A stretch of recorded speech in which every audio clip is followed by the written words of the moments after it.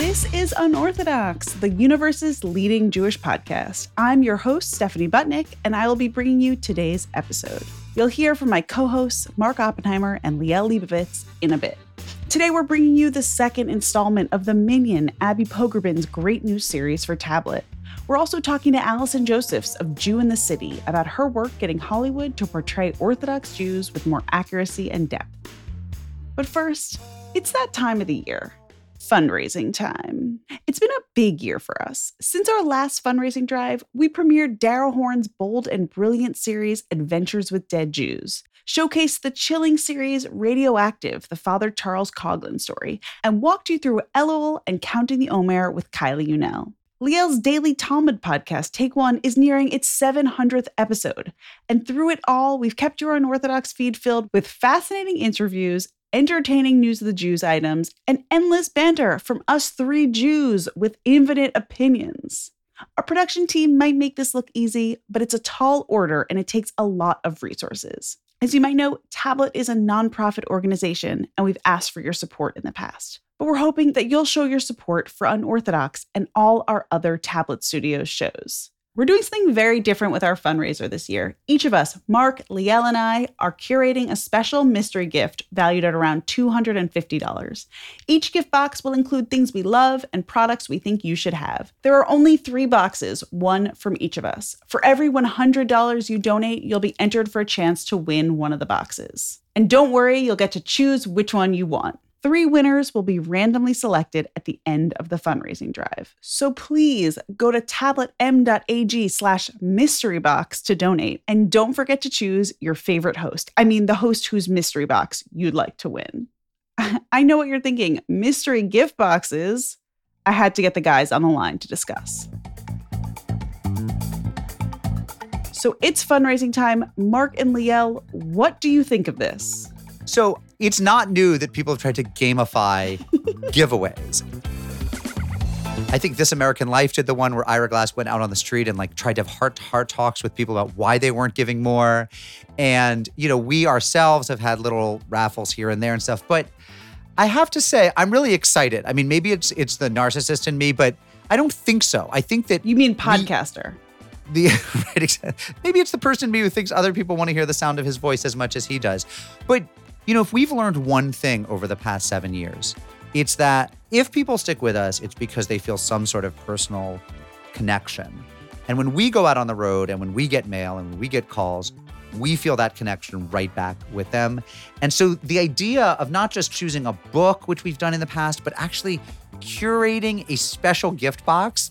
Nobody in my family, my wife and kids don't want the Mark Oppenheimer curated special gift box, but I actually think some fan might, and it just makes me giddy. Here's my insight into this. Probably my favorite episode of this year's show is the one where we went to Union Square and asked people if they were Jewish, so we could do the, Chabad Lubavitch thing and get them to lay tefillin or take Shabbos candles. All right, I'm going to get this guy with a Mets hat. Hello, fellow Mets fan. Excuse me, are you Jewish by any chance? I wish I was. Well, go Mets. Excuse me, sir. Are you Jewish?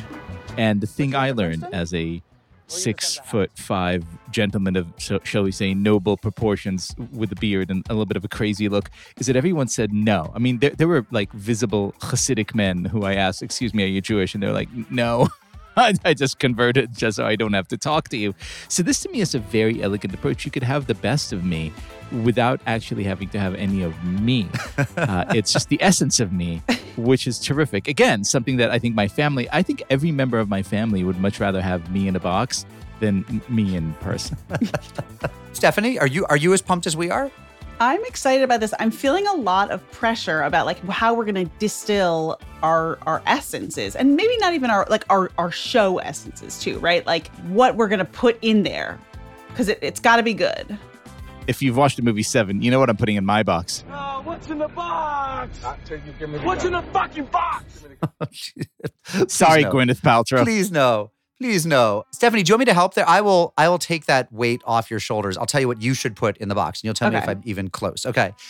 I've never heard you as happy as when you discussed bat mitzvah themes in Great Neck circa 20 years ago. So I think that you're going to find an old school t-shirt that says, what was it? Like I had a gourmet meal at Stephanie's bat mitzvah. Did I get that right? Was it food themed? I didn't have a theme. But that's actually great. I love that idea. It's like a bat mitzvah theme, a bee mitzvah theme. We love it. So I think there's going to be a retro t-shirt that somehow harks back to your childhood in Great Neck. I think there will be something Taylor Swift related because she is your name buddy, as you are Stephanie Taylor Butnick. I love this. And Mark, I mean, look, is the box itself going to be corduroy that it's delivered in? Oh, no. I'll tell you exactly what's going to be in Mark's box. Sure, Okay. There'll be some corduroy related something, maybe a tie with a bulldog on it or some other preppy Yaley thing. But I think the majority of the box, and this is one of the things that I like best about my dear friend Mark Oppenheimer, would be B and C list celebrity memoirs. I'm talking, Peter Cetera in his own words. I'm talking Geddy Lee. I'm talking Jenny Garth from Beverly Hills. You're talking Andrew Ridgely. You're talking the best of Moby. Just kind of tell-all memoirs from people who had like 3.5 minutes of fame and have been long forgotten. A genre you love. Liel, and yours would be like the Dictator Book Club, right? Like the books you read on airplanes to scare people away from you. Mine would probably be illegal to deliver in 47 states. I think there will be. Can you mail a little nip of whiskey through the mail? I think it's going to That's be more legal, than right? a nip. That's These are going to be more than than a I'm nip. asking. These have up to a $250 value. These gift boxes. I'm actually This is, by the way, my favorite gift I ever received, I think, or one of my favorite gifts I ever received from a listener happened in a live show in which I was handed a jar of moonshine with a cheerful warning, don't worry, it's not that combustible. And then I think the American side, the side he immigrated for, cannot be summed up better than with a Mets hat. Can I just say also, we've run a few fund drives before, and I think one of them we set a target for the amount of money, and we raised it. And another one we said we want 1,000 donors. We said we don't care how much money, but we want a number of people to step up. And I believe that number of people did step up. And then we sort of, while we were on this incredible roll, not only did the pandemic intercede in our own production schedule and our own calendar, but we also recognized that, people, it was a weird time to ask for money, and there's a lot of fear about whether people are going to have jobs. And some people in certain professions were hit super hard. We are back, and we recognize that not everyone is 100% back to where they were. But the podcast has a fan base that has egged us on and pushed us through. And we're going to give you things that you need. We're not just going to be solipsistic assholes like we are literally every other day of the year, which is why you love us and listen to us. Well, every Thursday at least. Every Thursday, we're actually going to be here for you. We're going to think what it is that we think you need and want, and we'll make something special happen.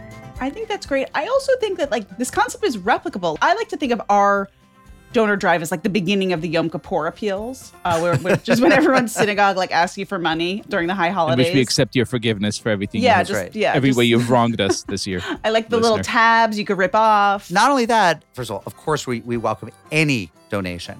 But if our threshold is to be entered in this particular sweepstakes, it has to be a $100 gift. But I also think that rabbis, synagogues should steal this idea. You can get the cantor, whatever, you can choose which clergy or administrator whose mystery gift you want. I think everyone should be doing this. That old guy who shows up at 11:57 just in time for Kiddush, the JFK, the Just for Kiddush, that guy should curate a box for you if you are selected after having donated to the Yom Kippur appeal.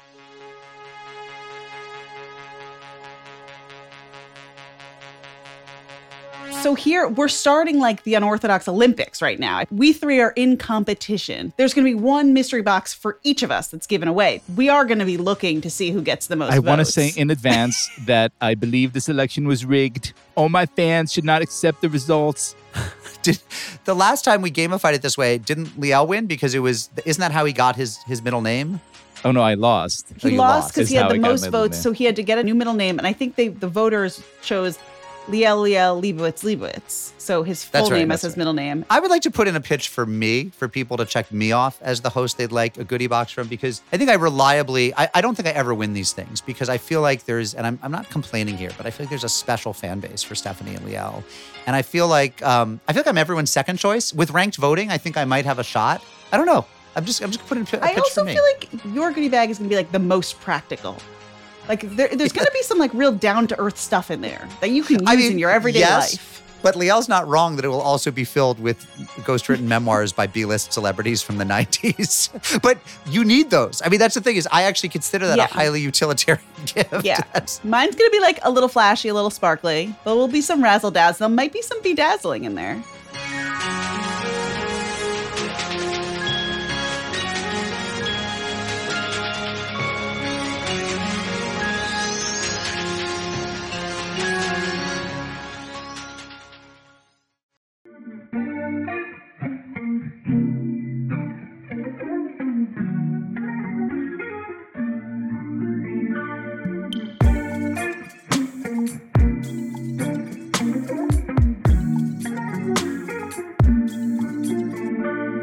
Time for our first guest. You heard Abby Pogrebin on our show earlier this summer as she previewed her new tablet magazine feature, The Minyan. The Minyan is a series of moderated roundtable discussions about the state of the Jewish community in America from a variety of perspectives. The first installment featured LGBTQ Jews. The second installment is focused on Orthodox women. As you'll hear, that label encompasses a wide range of identities and beliefs. Here's Abby Pogrebin with the latest Minyan.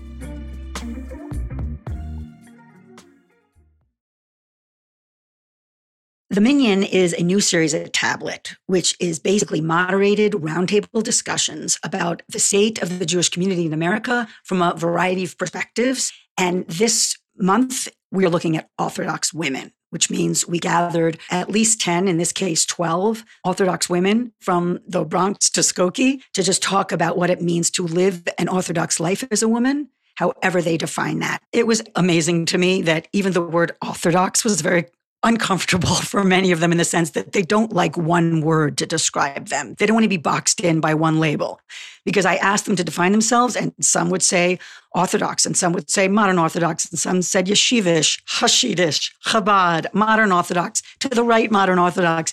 It was almost like they were pushing back from the very start as to any label at all. But that said, what unites them is they all would say they are oriented towards serving God in the way that is meaningful to them. It was absolutely the case that the range of ages informed perspective. So we have everyone from an 18-year-old to a 73-year-old. We have, someone is from Staten Island, another person is from New Mexico. I would say if there is one overall takeaway from the Minyan conversation so far, LGBTQ Jews and now Orthodox women, it's that be careful what you assume. Just as that joke applies to Jews' three opinions, every Jewish experience is individual and very specific. And I think anyone reading this is going to be surprised. Their assumptions will be upended. And that's what it means to live a Jewish life, to pay attention and to be surprised. The latest installment of The Minyan is up on Tablet Magazine. I hope you'll check it out.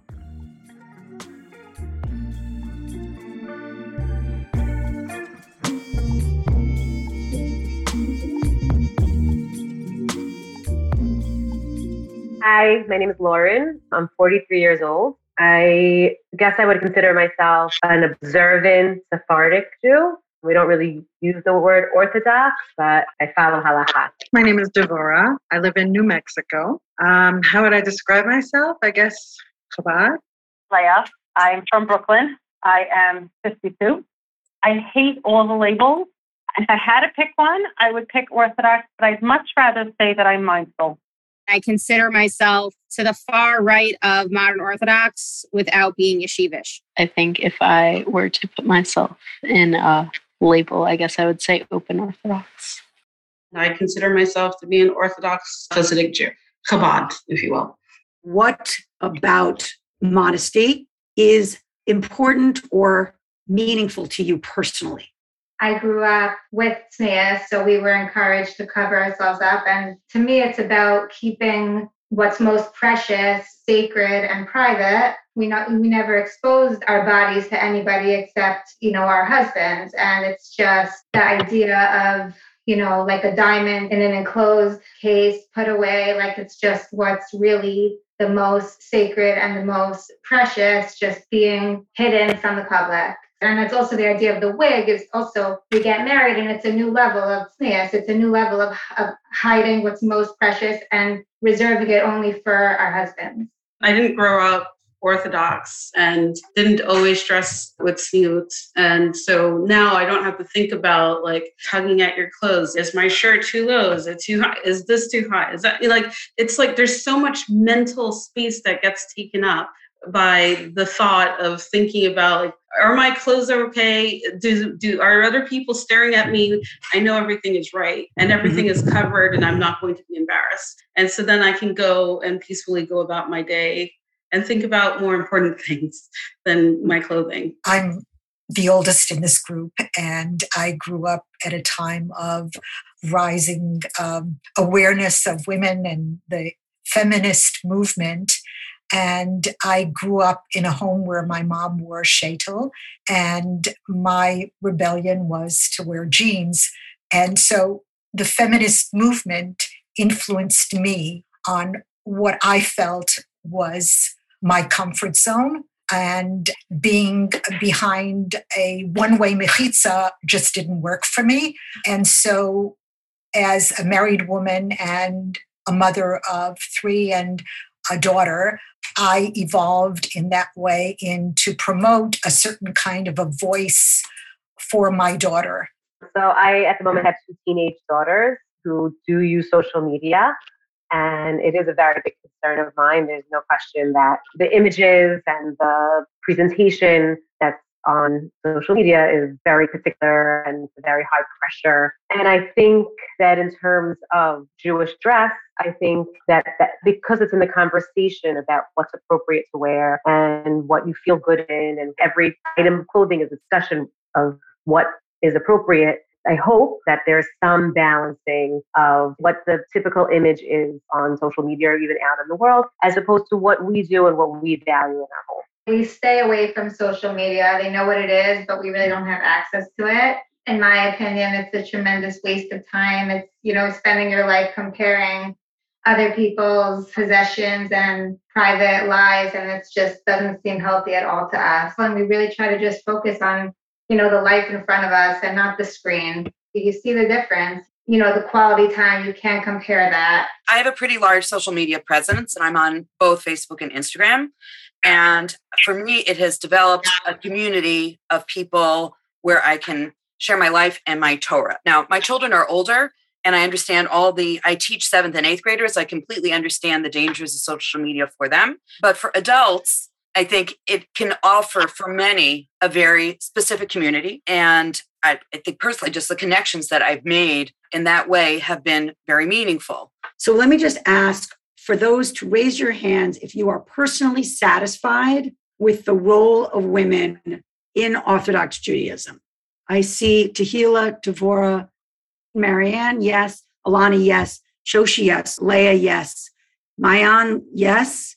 Anna is maybe sort of in between. Lauren, in between. Shira, not raising their hand. Galia, not. I am satisfied with the role of women, but I actively push the envelope in what I do, because I went to Shivat Maharad and got smicha to be a female Orthodox clergy, and not without some pushback, not so much in my community, but so it's both things. I'm comfortable, but I'm also, I will push it to be comfortable for me and other women. But there are still red lines, even for you.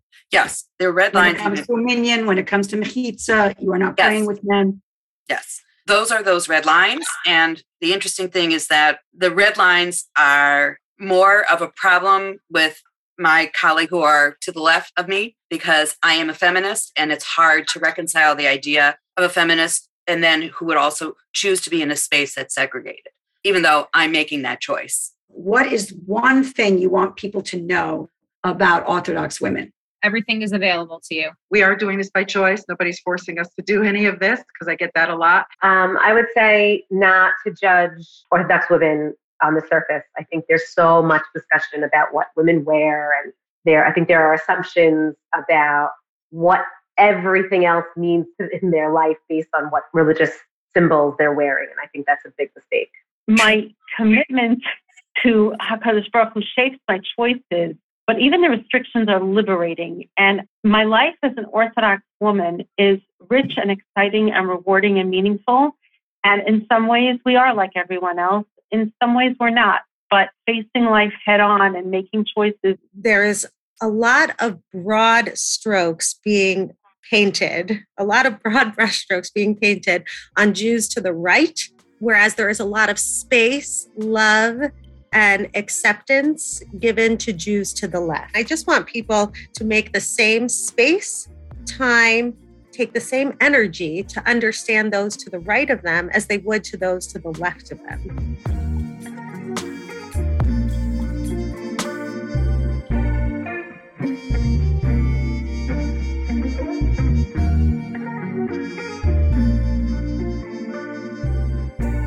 There's a lot more to this conversation, and you could read it all at tabletmag.com/minion. There's an honest discussion about how participants feel about female clergy, plus a moment where Abby gets called out for focusing too much on the issue of modesty and clothing.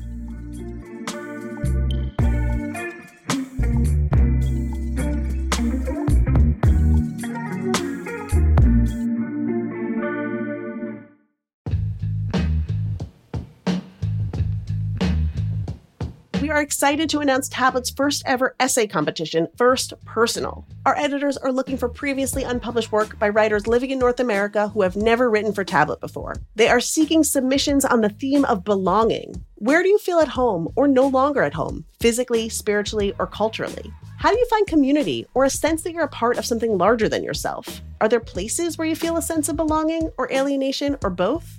Tablet is seeking personal essays about your life and your experiences and how your thoughts and feelings have evolved over time. Tablet editors will review all submissions and choose their favorite 5, which they will edit with the writers. The authors of those 5 pieces will be brought to New York City to read their story in front of a live audience. A guest judge will then select the winner. The winning essay will be published in Tablet, and the winner will receive $500. For more information and to submit your essay, please visit tabletmag.com/essay contest.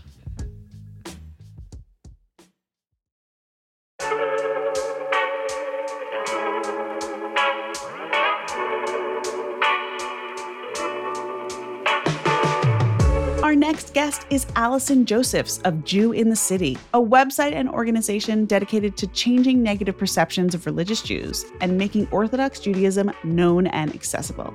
She joined us to discuss the work she's doing to promote accurate and positive representation of Orthodox Judaism in Hollywood. Here's me and Mark talking with Allison Josephs.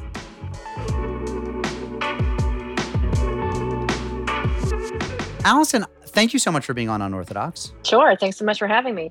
You are in the midst of a really exciting project having to do with accurate representations of Jews in Hollywood and the entertainment industry. But that's a pretty recent project for you. And I want you to talk about the work that you've been doing with Jew in the City and how that started. Give us, for people who don't know about your past decade or so of work, give us the story. Yeah, so the story is that I was raised to be a proud Jew. I grew up in northern New Jersey. And that sort of looked like, high holidays, Hebrew school, marry someone Jewish, have 2 to 3 kids, eat bacon cheeseburgers. That was sort of like what that looked like. And I was also raised, honestly, to dislike Orthodox Jews, look down on them, kind of like too Jewish, too much, too misogynistic, too backwards. When I was 8, a father in my school went crazy, killed both of his kids and himself. And this basically launched me into this existential crisis of realizing that I don't know why I'm alive. I don't know why we're here. I assume my parents, who are successful people, must have a plan. And when I asked them over, big old brunch the day after the triple funeral, why we exist, they just stared back at me. And so this was kind of a scary realization to make. I couldn't really put, the cat back in the box once that came out. And so I tried to not think about the fact that life seemed to add up to nothing, but it sort of kept creeping up on me. And so accidentally, when I was almost 16, I met a modern Orthodox teacher at the after-school Hebrew High we were sent to meet the nice Jewish boys. And I was expecting this man to be, a rock-throwing, woman-subjugating extremist. And instead, he was this nice, normal guy living in the world, contributing to society. And he had something I didn't have. He had a meaningful life. He had a framework of faith. And this was very appealing to me.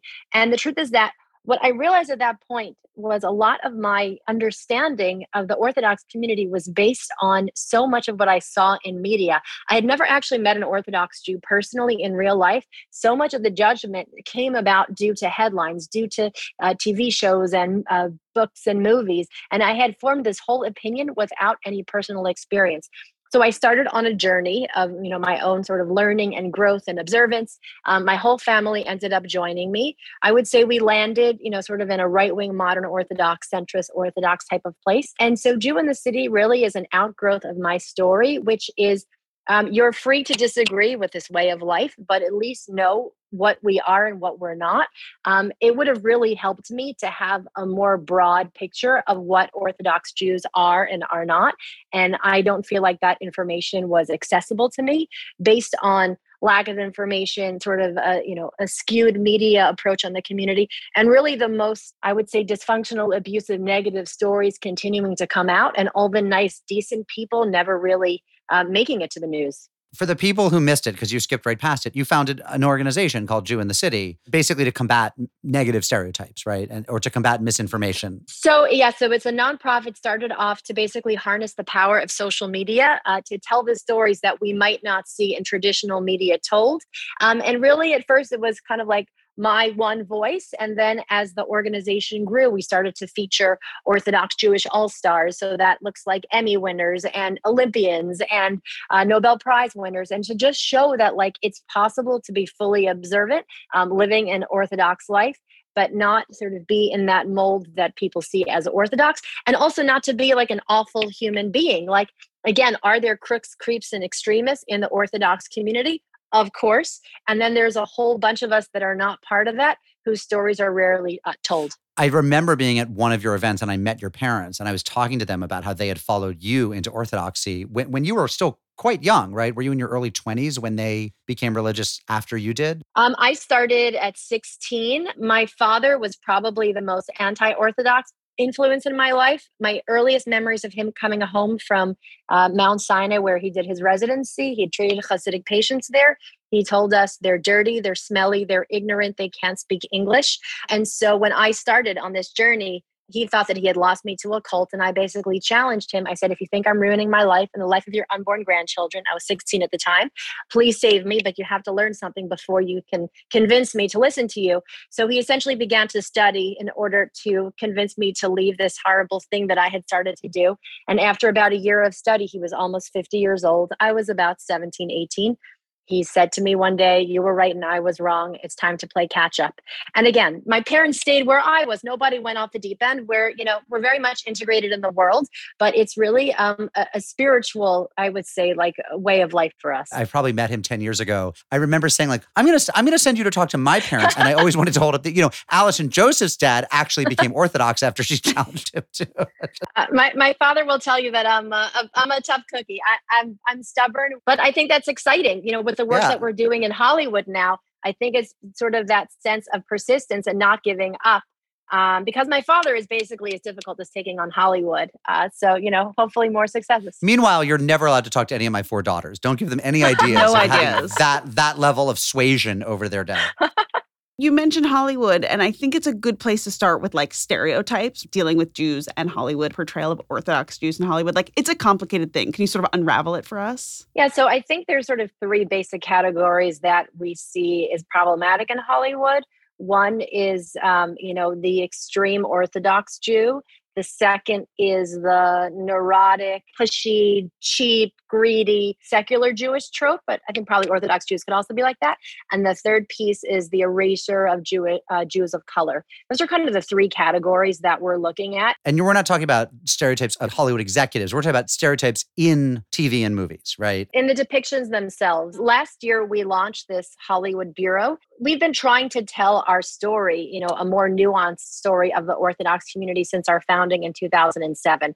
And the truth is that it seems like the further we go in time, while we're seeing more positive depictions of other minority communities, characters that are not the stereotypes in the Black and Muslim and Hispanic communities, for the Orthodox community, we sort of see more and more negative stories of either extremist Jews, like in the Nurses episode where the character won't take, a dead goyim bone, even though this is not, part of Jewish law, or the continuous stories of people being celebrated for leaving Orthodoxy. So kind of the only way you can be a complete Jew is if you leave your observance behind. And so it was frustrating to see, why do the portrayals of Orthodox Jews not get better?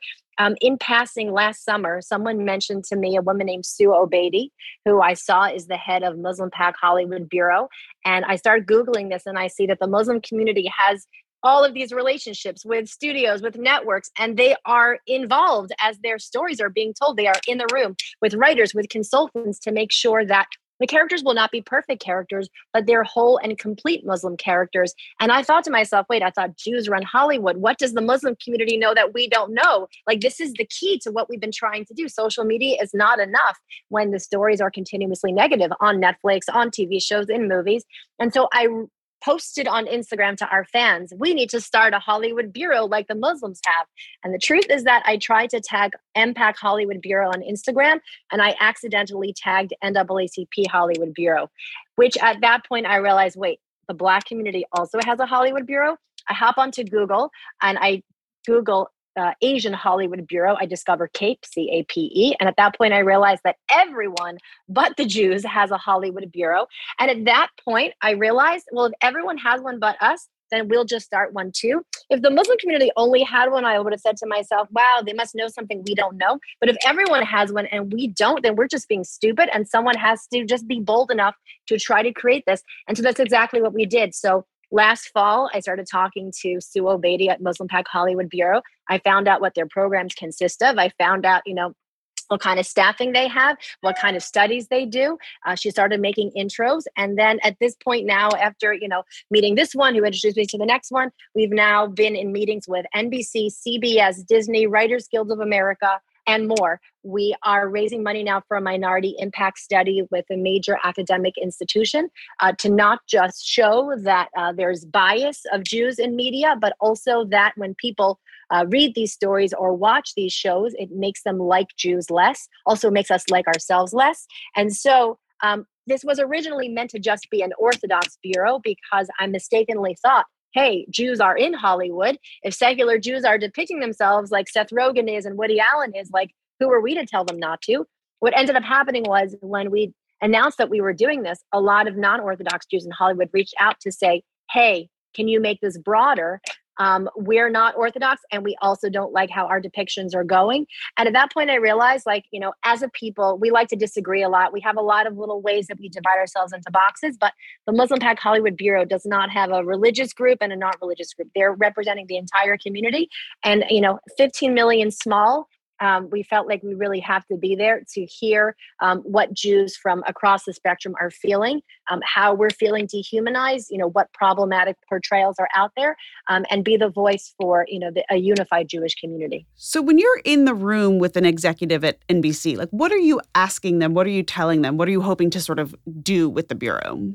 So, the first thing is we have to prove that we're having a minority experience. And that's really difficult because in Hollywood, Jews are not considered a minority. So it's really just even trying to change the conversation to begin with. I would say that the easier places for Hollywood execs to understand Jews of color, they can understand, are people who are minorities, but not because they're Jewish, but because they're people of color. And we're starting to sway them so that they can see that Orthodox Jews are identifiable on the street. Mark, you wrote an amazing op-ed in the Wall Street Journal about how identifiable Jews are sort of the most targeted these days. And I would say even living in the modern Orthodox world. My daughter just wrote to me from sleepaway camp. She was in Dorney Park yesterday with, her campers. I love Dorney Park near Philly. Well, there's a bunch of anti-Semites there because they, told these girls in skirts and there were men with yarmulkes, go away Jews, and they were making fun of how they were dressed. So it's like when we explain experiences like this, that, the depictions that you're doing on the screen, we're not in the room when you tell our stories and you're breaking your own rule, about us, not without us. So we have to be in the room when our stories are constructed. And then there is an immediate effect of that. Then when you tell these stories, dehumanizing us, when we are standing on the streets, in the last year, both of my daughters were called kike and Jew just around, our house and my friend's house. We're identifiable and that puts targets on our back. It's so funny. Of course, I've talked about this on the show. When I wrote that op-ed, a lot of people, including some Orthodox Jews, erroneously thought I was saying it's the Orthodox Jews' fault for looking so Jewish. They should stop appearing Jewish. When, of course, I was saying the opposite, that they're the ones who have the courage to take the brunt of the hatred by being so public.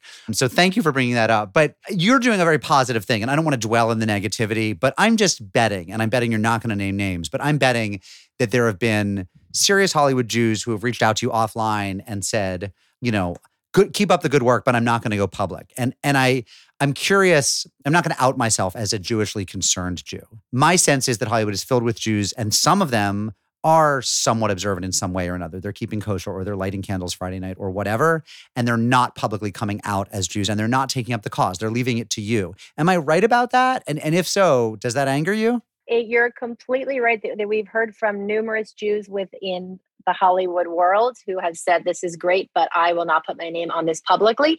And sort of the interesting piece of this is that we really did go to non-Jews first by going to the NAACP Hollywood Bureau and to the Muslim Pact Hollywood Bureau. I came to them to say, we don't feel safe having this conversation. Number one, some of the biggest challenges we face in Hollywood is our own. So that means that we are the ones, doing these negative portrayals. And it means we're also the ones that are maybe not being so open about letting people on staff observe. I've also heard a whole bunch of stories of non-observant Jews, making it difficult for observant Jews to keep kosher, to, observe Shabbat. I just spoke to, one executive who said he brought people to a kosher restaurant, and when some of his secular Jewish brethren realized that, they were about to eat a kosher steak, they were horrified that, he was doing this to them. So we have both people that want to speak out in the Jewish community and don't feel like they can. We have some people in our community that are making the job more difficult. And then there's just this whole conversation that, we're kind of bringing to the non-Jewish diversity, equity, and inclusion people to say, you don't understand the dynamic that we're experiencing. You need to help us feel safe to have this conversation publicly. So can you give us an example of a really bad depiction of Jews in recent pop culture, and then a really good, nuanced depiction of Jews, in your opinion? So I would say what I referenced before, this nurses episode, it was probably the first time in our knowledge that an anti-Semitic episode was pulled from a network because it was so egregiously bad. And let me also note that the people that produced the show are Jewish. So this was a show that started off in Canada. It's called Nurses. It's not a particularly good show. It ran in Canada 2 years ago without a peep of anyone saying anything about it. A year ago, NBC took the content. They were low on content due to COVID. One of our readers reached out and asked us to take a look because it was so egregious. It starts off with this boy who skips services to play basketball, and because God is an angry and vengeful God, he gets run over by a car. His legs get busted. He's now in the hospital bed, and he's told that he's going to have to get an organ donation, a bone graft from a non-Jew. Their Yiddish is very bad, and they say a goyim bone. They can't even properly use Yiddish correctly in the script. And then the father and son are afraid. It could be from an Arab or a woman. Just in case you didn't think that those people with those curly side curls were weird enough, they also hate Arabs and women. And then the nurse says back, or it could be an Arab woman. And then the kid at the end of the episode goes home in a wheelchair because he would rather be paralyzed for the rest of his life rather than take a non-Jewish bone. So that was probably one of the worst episodes in recent times, just because it wasn't even based on reality. It's one thing to say, stop always highlighting the worst of our community. I would say this is something that the Muslim community has said, stop highlighting terrorists only. Yes, terrorists exist, but we've seen a whole lot of Muslim terrorists and we're ready for a new storyline. So I have a feeling like that at this point about sort of the story of leaving observance. Yes, those stories exist. Yes, those stories are painful. Yes, they deserve to be told, but we've seen a whole lot of those stories. And we could use to see some Jews that want to stick around in observance because it somehow brings positivity to their lives. But I would say, the episode on nurses was especially egregious just because it wasn't even based on, real Jewish law. In terms of the positive depictions, there's not that many that we can really look to. I would argue that Shtisel is probably one of the best we've seen out of the Haredi community, just because the most basic thing is that the characters are humanized. I think that that's actually what caused Shtiselmania. The first time I saw a modern Orthodox Black hat Yeshiva University grad smile when I was a teenager, I almost fell off my seat because I didn't think that Orthodox men were allowed to smile. And I was like, wow, the rabbi lets you smile. So I think the fact that the Shtisel characters are depicted with a range of emotions and they're humanized, has been very positive. I think the bar should be higher than human. I would like to see a hero occasionally, but human, I think, is definitely something that we're going for. What about my campaign to have normal conservative Jews on TV? I think there's only, in my research, this is my entirely self-serving quest, I think there's one show in the history of TV in which some, basically mainstreamy, conservative-ish Jews have just decided to light candles because it's Friday night. And that was Transparent, which now is a show that's loathed for other reasons. But I don't think that ever happened. There are more Orthodox Jews on TV, I put to you, Alice and Joseph, than there are conservative Jews who have some level of weekly observance in their lives. Yes. So I would say the choices we generally see are Jerry Seinfeld, Fran Drescher, where it's basically just sort of ethnic and not specifically said, but certain mannerisms and you kind of know they're Jewish. Or it's the other extreme. It's the chassid that doesn't smile and doesn't like women. There's basically nothing in between. Let alone one of those, nice Reformadox or Reform people who's just super into their Reform temple. I've never seen one on TV. So you know what I heard? Actually, I didn't see it, but I heard the Wonder Years had a nice maybe bar mitzvah episode recently. I didn't personally see that myself. But there's definitely, we went onto Twitter to ask people, what's a movie with a Jewish hero? And we did not come up with so many, good possibilities in the Twitterverse. There were very few that came out there. School Ties was one of them. And then that gets you into the issue of, well, it was played by a non-Jew, so the guy's facing anti-Semitism in this waspy school. And it's it's not even a Jew who's playing that part. And his heroism is he eventually comes out as Jewish. The thing that is a little bit challenging about this topic is that a lot of other minority bureaus are saying we want to be seen more. I would say that we're actually in a whole lot of TV shows and movies, but I think really the argument that we're making is it's not that we're not being seen often enough. It's that I just want there to be a casual showing of Turning Red, this new, Pixar or Disney cartoon just had hijabs in the background. Can we just sort of see some of that landscape of Jews just sort of part of the scene, somewhere in the background? It could be, someone wearing an Israeli flag t-shirt or, doesn't only have to be an Orthodox depiction. Yeah, I mean, as Liel said on our show once, we were talking about the film version of In the Heights, and he said, how did they make a Washington Heights with no Orthodox Jews in it? The place is filled with Orthodox Jews. They had every other ethnic group, but no Orthodox Jews. So, part of this conversation about representation is a lot about not only what are the parts and what it's the content of the roles, but actually who's playing them. So where do you fall in this, ongoing debate about who can and should play Jewish characters? So it's a good question. I think that we should certainly be allowed to be part of the conversation if this conversation is happening for other minority communities. The one thing that makes me really angry is this idea of kind of sit down and shut up. The father on Mrs. Maisel, basically told Jews, I'm an actor. And, I guess my question is, would he have said this to another minority community? If the disabled community, if the LGBT community, if another community was saying that he shouldn't have played that part, would he have said that to them? Or is it only for the Jews that we are told it's okay, we can do the acting there? I think, the question is the non-Jews playing the Jewish part, are they doing it with a certain affect? Are they doing it with certain, I'll tell you, Mrs. Maisel, I watched, the first few seasons. The last episode I watched, I guess his parents, the ex-husband's parents, are Jewish. Maisel and her parents are not Jewish at all. And I'm just watching the two fathers, and you have one father who's so neurotic and cheap and trying to get some reimbursement for a few pennies. And the other father is telling his son about he seems so power hungry and we're going to take control, son. And just in that moment, I was this is disgusting. I don't want to watch any of this. And so I think that's the stuff that bothers me. Are you keeping these stereotypes and these negative associations with Jews perpetuated by, doing these characters? One thing for the female parts is when Melina Soval, who's an editor over Variety, wrote a very important piece about Hollywood's caricatures of Jews. She says that for the female roles, Jewish women are considered kind of too unappealing. We're not kind of attractive enough to play the heroine. So they will give those parts to the Helen Mirrens, and to whoever was supposed to play the Joan Rivers part, those parts will go, and Mrs. Maisel, those parts will go to non-Jewish women because, Jewish writers and producers are supposed to think Yiddish and cast British. Allison Josephs, founder of Jew in the City and now the Jew in the City Hollywood Bureau. Thank you so much for being our Jew of the Week. Yeah, thank you so much for having me.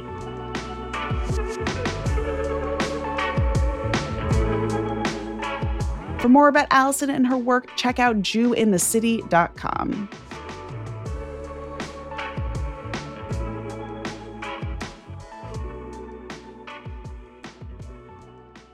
And now, time for Mazel Tovs. Last week, I stole the Mazel Tov and gave it to our team here at Tablet Studios. This week, I am turning that Mazel Tov outward and giving it to you, all of you, our listeners, our fans. You make this show what it is, and we are so grateful to all of you. And if you'd like to donate to our fundraiser and be part of the Mystery Box giveaway, check out tabletm.ag/mysterybox. And thank you. Unorthodox is a production of Tablet Studios. The show is hosted by me, Stephanie Butnick, with Mark Oppenheimer and Liel Leibovitz. We're produced and edited by Josh Cross, Robert Scaramuccia, Quinn Waller, and Ellie Blyer. Our team includes Courtney Hazlett, Tanya Singer, Sarah Fredman-Ader, Daron Risque, and Sam Hacker. You can follow us on Twitter, Instagram, and Facebook. Donate to our fundraiser at tabletm.ag/mysterybox. Get Unorthodox swag at bit.ly/unorthoshirt. Our episode art is by Esther Werdiger. Our theme music is by Golem, online at golemrocks.com. Mailbox theme by Steve Barton. Send us snail mail. We're at P.O. Box 20079, New York, New York 10001. Rabbinic supervision this week by Rabbi Douglas Alpert at Congregation Kol Ami in Kansas City, Missouri. We come to you from the Tablet Studios wrapping paper room, where we are busy assembling our mystery fundraiser gifts. All right, I'm out. Shalom, friends.